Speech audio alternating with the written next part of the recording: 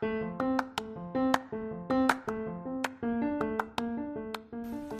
welcome back. This is part 2 of our two-part series reviewing the January 2019 ACOG Practice Bulletin on chronic hypertension in pregnancy. This podcast has several clinical pearls, so get ready to begin now.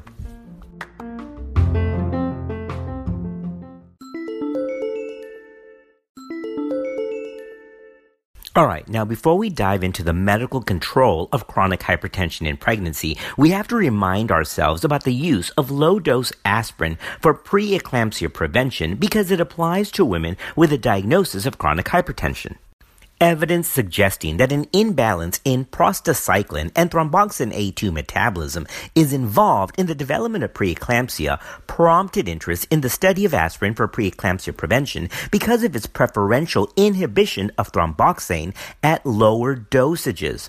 Low doses of aspirin also inhibits platelet aggregation. The 2014 U.S. Preventative Service Task Force Guidelines on low-dose aspirin for the prevention of preeclampsia concluded with moderate certainty that there are benefits for this intervention at women at high risk of preeclampsia without evidence of adverse effects of the medication. The recent American College of OBGYNs recommends for women at high risk for preeclampsia to start treatment with 81 milligrams daily between 12 weeks and 28 weeks of pregnancy and to continue all the way until delivery. Interestingly, however, treatment after 28 weeks of gestation is unlikely to be beneficial, so it's important to start early. Low-dose aspirin should not be used, of course, in women with risk factors for GI hemorrhage like bleeding disorders or peptic ulcer disease. All right, now on to blood pressure control in pregnancy.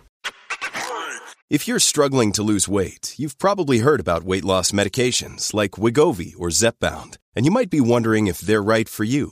Meet PlushCare, a leading telehealth provider with doctors who are there for you day and night to partner with you in your weight loss journey. If you qualify, they can safely prescribe you medication from the comfort of your own home. To get started, visit plushcare.com/weight-loss. That's plushcare.com/weight-loss. plushcare.com/weight-loss. Controversy exists over the potential benefits and harms of treatment initiation with antihypertensive drug therapy during pregnancy. The benefits of blood pressure treatment for the pregnant woman to achieve targets that are recommended for non-pregnant adults, like keeping a blood pressure under 140/90, may not be apparent nor needed during the short time frame of pregnancy treatment. Additionally, in women who get pregnant who are already on antihypertensive meds, there are minimal data to guide decisions regarding continuing them or discontinuing therapy for women with chronic hypertension who have blood pressure less than 160 systolic or less than 110 diastolic, or for those who have well-controlled hypertension. Now, we're going to get into these target ranges a little bit later in the podcast. Alright, we have to review this whole topic of tight control of blood pressure. A 2014 Cochrane systematic review of 49 trials concluded that treatment of mild to moderate hypertension in pregnancy reduced the risk of developing severe hypertension, but had no effect on the incidence of preeclampsia, preterm birth, fetal death, fetal growth restriction, or any other measured outcome. Notably, the theoretical concern of fetal harm, primarily by growth restriction from the use of antihypertensive medications, was also not verified. However, in the absence of any improvement in perinatal outcomes, the authors of the review concluded that it remains unclear whether antihypertensive drug therapy for mild to moderate hypertension during pregnancy is worthwhile. The 2015 CHIPS trial, an international randomized controlled trial comparing less tight control to tight control, also reached similar conclusions. So, according to ACOG, in the absence of clear evidence supporting the use of antihypertensive therapy for lower blood pressures, initiation of antihypertensive therapy is recommended for persistent chronic hypertension when the systolic pressure is 160 or more, or the diastolic is 110 or more. However, of course, in the setting of comorbidities or underlying impaired renal function, treating at lower blood pressures may be appropriate. Alright, so here's a clinical pearl for blood pressure medication and target ranges in pregnancy.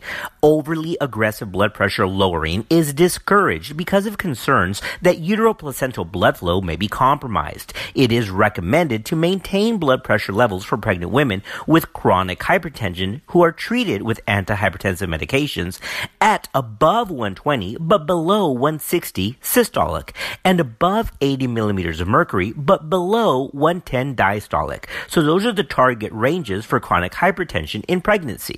For women with comorbid conditions such as diabetes or renal disease, blood pressure goals should be lower, as noted previously, and the optimal management can be achieved in consultation with other subspecialties like internal medicine.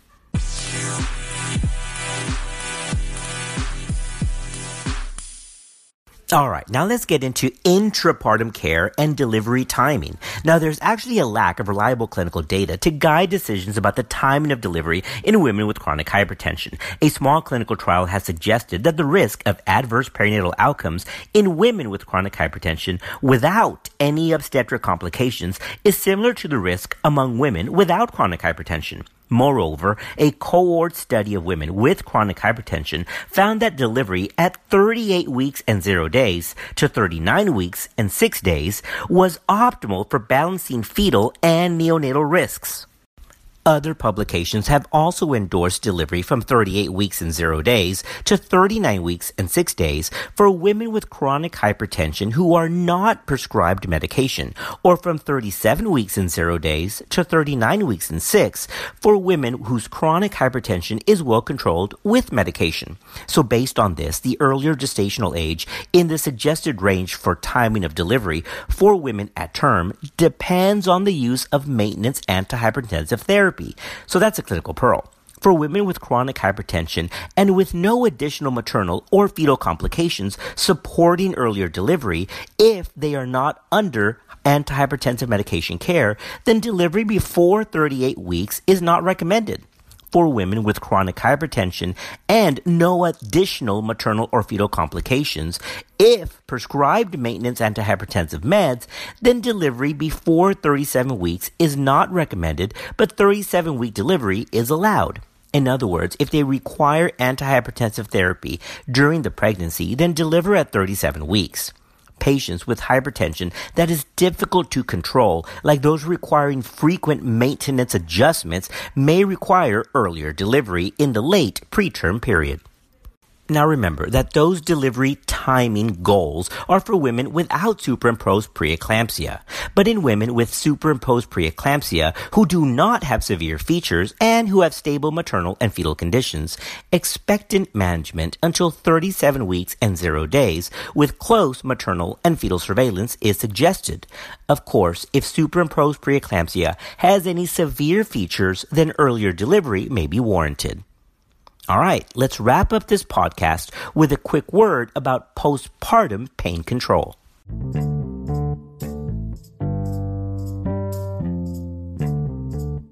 Overall, data do support the safe use of NSAIDs in postpartum patients with blood pressure issues. In a randomized trial comparing the use of ibuprofen to acetaminophen in postpartum patients with preeclampsia with severe features, ibuprofen did not lengthen the duration of severe range blood pressures.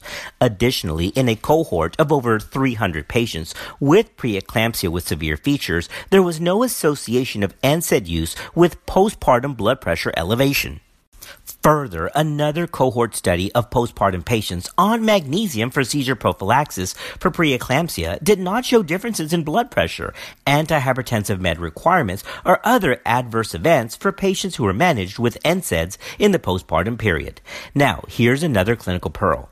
Antihypertensive medications may be used much more liberally in the postpartum period than during pregnancy because we don't have to worry about potential effects on uteroplacental blood flow. Blood pressure parameters to guide medication dosage in the postpartum period should be adjusted given that there's no longer fetal considerations. So the goal should be set at a lower blood pressure range in the postpartum period. But remember that methyl-dopa should be avoided in the postpartum period because it has been associated with depression, and the postpartum period is already characterized by increased vulnerability to depression.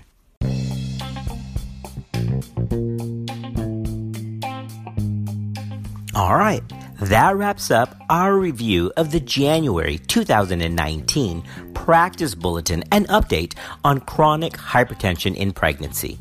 Thanks for listening. We'll see you next time on Clinical Pearls.